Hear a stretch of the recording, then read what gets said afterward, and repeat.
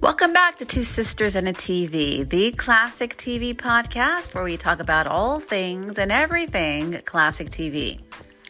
Today we're going to take a quick look at the Ed Sullivan Show. Not the entire show itself, but one specific episode in question.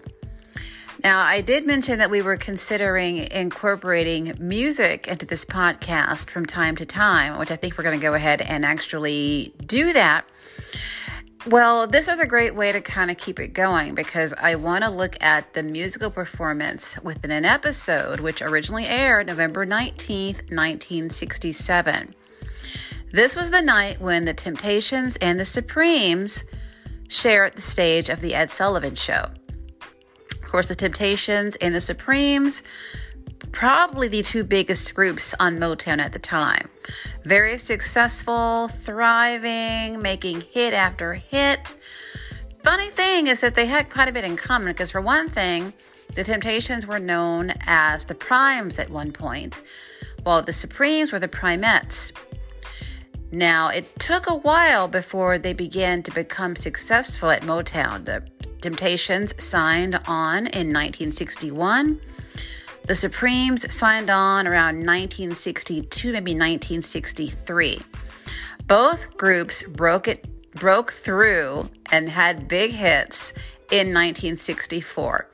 The Supremes had Where Did Our Love Go, while the Temptations hit it big with The Way You Do the Things You Do. They'd been recording with Motown, making records, but nothing had hit. They didn't have any hits. They had some good songs. I've heard some of their early material, which was not bad at all, but it took a while for them to actually become successful. Well, by 1967, they had both done that, and they had both been successful for quite some time, so it was decided that both groups would appear on the stage of the Ed Sullivan Show together, and they would sing one another's songs. Great concept, great idea.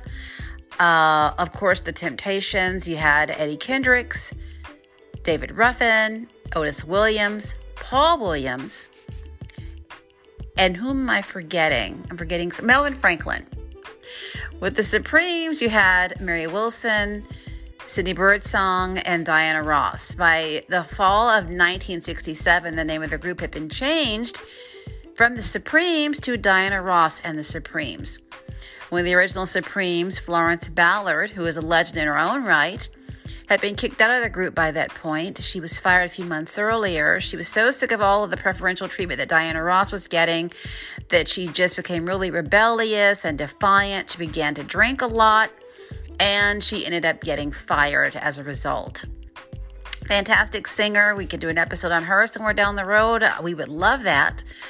But Florence is the only thing, in my opinion, that's missing from this performance. Because the performance was terrific, but there was a lot of behind-the-scenes drama before it ever even went to air.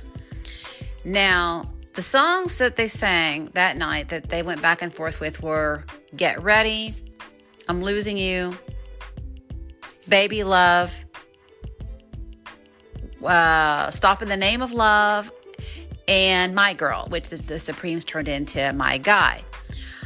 Well, Diana Ross, of course, was the diva of all divas. She had really let fame go to her head, and to top it off, she was in the midst of an extramarital affair with Motown founder Berry Gordy. And she was really running wild at that time. She was having her way in pretty much everything. She was running everything about the Supremes. She was the top diva of Motown. And a lot of people within Motown really didn't care for her because of her attitude. Now, before I go any further, I want to make it clear that I am not slamming Diana Ross in any way. I'm just telling what was going on. I'm just telling the facts. I've been a Diana Ross fan since I was a little girl back in the 70s. My mom was a big fan of the Supremes, was a big fan of Diana Ross, and she passed that on to us. When I was 5 years old, I saw a Diana Ross doll in Kmart, and I had to have this doll because I was a big Diana Ross fan. My mom bought me the doll. For my 5th birthday, one of the main things that I wanted for a present was her brand new single on 45, Love Hangover. I got that too. I have liked Diana Ross in the Supremes. I've liked her outside of the Supremes. So this is not some attack on Diana Ross. This is just to tell how things were and what went on and how it all played out. Diana was not happy at all in rehearsals. She was really being very much the diva. She was being very rude, demanding, nasty, and she was getting on everybody's nerves. And to make matters worse, when she and David Ruffin were rehearsing I'm Losing You, Diana could not hit the notes of that song. It was, of course, a big hit for the Temptations in 1966. It was a top 10 song. David Ruffin sang lead vocals on it. Every song David Ruffin ever sang lead on, he basically made his own. But she just couldn't keep up. I mean, he was slaughtering her literally in rehearsals, and she was having a fit. She was very upset. And so she had enough at one point, so she ran and called Berry Gordy and told him what was going on, and David was doing this, and this was happening, and blah, blah, blah. So Gordy calls the Sullivan show himself, and he either asks them or demands them to change the note of the song, the key rather of the song, to make it an octave higher so that Diana could reach the notes, hit the notes with her little thin voice. Because Diana, of course, had a very thin, very light voice. And, there's only so far that she could go. Her vocal range was not anywhere near David Ruffin's, and she couldn't go up as high as he could when it came to singing that song in its original key, so they changed it at the command of Berry Gordy. Ruffin, not happy about the change. He was very upset, really pissed off. He, as a matter of fact, asked Mary Wilson, another of the Supremes. He asked her, because the Supremes and Temptations were both on Motown, of course. They knew each other from way back, but they didn't really work together a whole lot, not by this point. So they were really in separate worlds. They toured and performed separately. So David was not aware of this was how Diana was. And so he asked Mary Wilson, is this what she's like? Is this what y'all have to deal with all the time? And Mary basically said, yes. She's the star of the group, and that's just how she is. David, not going to baby her, not going to bow down to her, not going to see her as a star. Diana Ross meant nothing to David Ruffin. David Ruffin was in his own world and in his own element. He, too, very conceited. Diana and David were very conceited by 1967.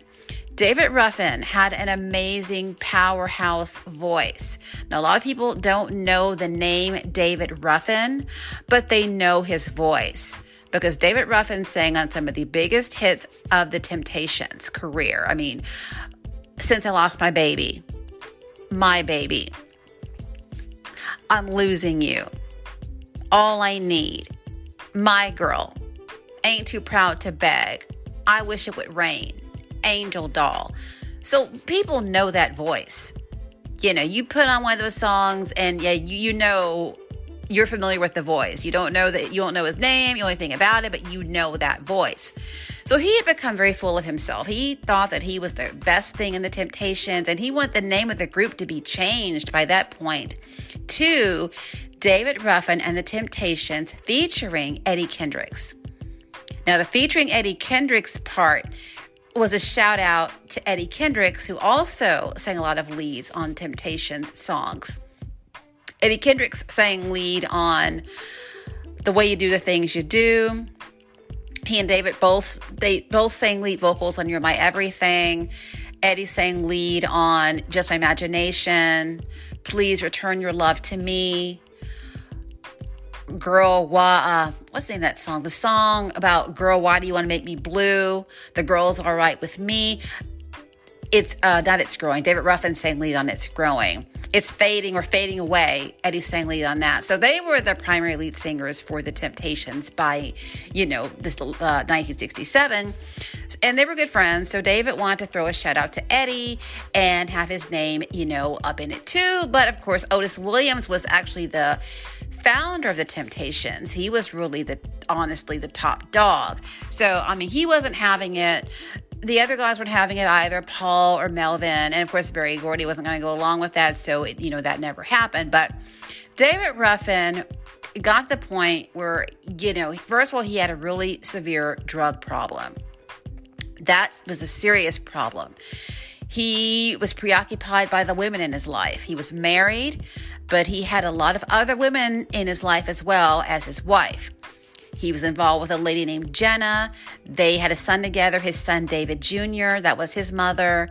He was involved with Tammy Terrell, another artist on the Motown label who did many great, unforgettable duets with Marvin Gaye. He was involved with one of Dean Martin's daughters. So he was making his rounds with the ladies, and that was also a big distraction. And it got to the point where David just knew he was so freaking good as a singer. He was missing rehearsals. He was missing recording sessions. He'd show up for performances and gigs last minute. He wouldn't even ride with the other fellas going to gigs and performances. He was in his own limo with a carpeted, floor. And he was just really impossible to deal with. And the fellas were really getting sick of him. They knew he had talent. They respected and appreciated his talent, but they didn't like that ego that he had. And it was just getting worse and worse. And by this point, you get to November of 1967, it was really pretty bad. So there's no way that this man was going to be bowing down to Diana Ross or anybody else for that matter. So when the key was changed to I Know I'm Losing You, Ruffin did not like it. He was, I think he kept his cool, if I'm not mistaken. He definitely had plans to get even with Diana and Berry Gordy just a little bit later on. So they keep rehearsing, and then, of course, it's showtime. They all go out on stage, and it's a great performance. It really is. The only thing is, like I said earlier, I hate that Flo or Florence Ballard is missing from it. That's the only thing about not throwing any shade towards Cindy Birdsong. Cindy was great in the Supremes, but I'm partial to Flo, and a lot of people are. Florence Ballard has a pretty big, loyal fan base, even, still. So it would have been great had she, been there. But anyway, they did a great job. It's a great performance. And, Ed Sullivan, introduces them. And Ed Sullivan, of course, his show, must-see TV every Sunday night. The show ran on CBS from 1948 to 1971. It was originally known as Toast of the Town, and then, of course, the name was changed to the Ed Sullivan Show in the 50s. And if any musical act, any musical artist made the Sullivan Show, they had made it. They were a bona fide star. That was the place to be if you were a performer in those days. The Supremes have been on the Sullivan Show many times, the Temptations as well. And so they were used to, going on his show, and, he liked the Motown acts, and they all hit the Sullivan Show sooner or later. All the Motown acts did. So anyway, they're on stage. He introduces them, and they are on stage, and they're all, singing, and everything's going well. Everything is really going, well. It's great hearing them do each other's songs. It's really, it's really cute. It's really a lot of fun to hear. But Ruffin was not going to let Diana Ross and then Berry Gordy as well indirectly hijack his song. Not happening on his watch. So when they got to I'm Losing You, Diana, the key was definitely noticeably different, had changed. She's trying to, give it all she had. She even her wig almost came off a couple of times. I mean, she was like just really trying to just, up her game because she's, singing opposite David Ruffin. So yeah, she watched the video closely enough. You'll see her wig, going a couple of different directions. But anyway, she's trying to, give it her all, which she does. And then all of a sudden, here comes David Ruffin. David Ruffin comes up there from further back on the stage. He comes up front and he slays the heck out of that song. He outsang her and upstaged her so badly. It is hilarious all of these years later to watch. I mean, he went out there, even with the change in key, it made no difference. David Ruffin went out there and he killed it. And he basically clowned Diana Ross from the whole country on national television, on the Ed Sullivan Show at that. Would be bad enough if it had been on the Andy Williams Show or American Bandstand, the Smothers Brothers show. But no, this happened on the Ed Sullivan show. The Ed Sullivan show had a lot of clout about itself in those days throughout its entire run. The Ed Sullivan show had a huge reputation, had a lot of clout, it was just, it was a big, big, big, big deal. And so that's where he upstaged Diana Ross. And I don't think they ever sang together publicly again after that, as a matter of fact. I think that she didn't want to sing with him anymore because, basically, like I said, he upstaged her to her face. And he reminded her that was his song. He basically took his song back. And this happened on national television. You could tell the Temptations are back there dancing. You could just tell they were, some of them you could tell, you look closely at the video, that they were, they were kind of laughing and glad that he did what he did. And it's an amazing performance. It's on YouTube. It's very easy to find. All you have to do is just go to Google, go to YouTube, Google Supreme's Temptations at Sullivan. It's going to, pop up for you. It's on YouTube. A couple of videos of it are on YouTube. It's a great performance. It's not even 5 minutes long.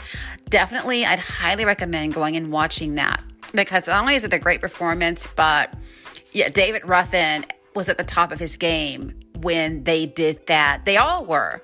But David Ruffin was at the top of his game as a singer and as a performer on that episode of the Ed Sullivan show. Berry Gordy not happy about what Ruffin did, and he let him know that. Ruffin, of course, did not care. Ruffin, if anything, let him know, because I don't think he knew. Ruffin let him know that his little side piece, Diana Ross, was also involved with sleeping with Eddie Kendricks from the Temptations. Yeah, so Diana was not exactly being loyal to Berry. She was also involved with Eddie. They two were having an affair. She was involved with both of them. And so that was, the way that Ruffin handled Berry Gordy's contempt about how things all played out in the episode. But sadly, as we look at today, 2022, of all the people who were on that stage that night, only 3 of them are still with us.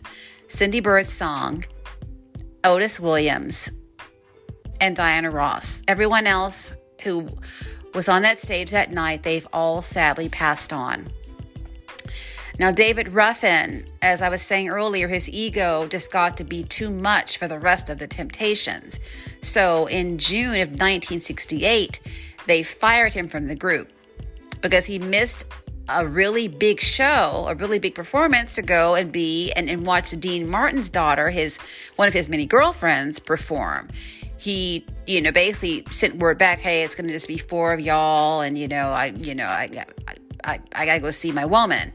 Got to go and support her. That was the last straw. They were already sick of David anyway, and that was just the end. They were just done, and so he was fired that June. They did let him come back because he begged them to come. Begged them pretty much, let him come back. They let him come back, but he started back missing shows again, and then they were like, okay, we're done permanently at this point.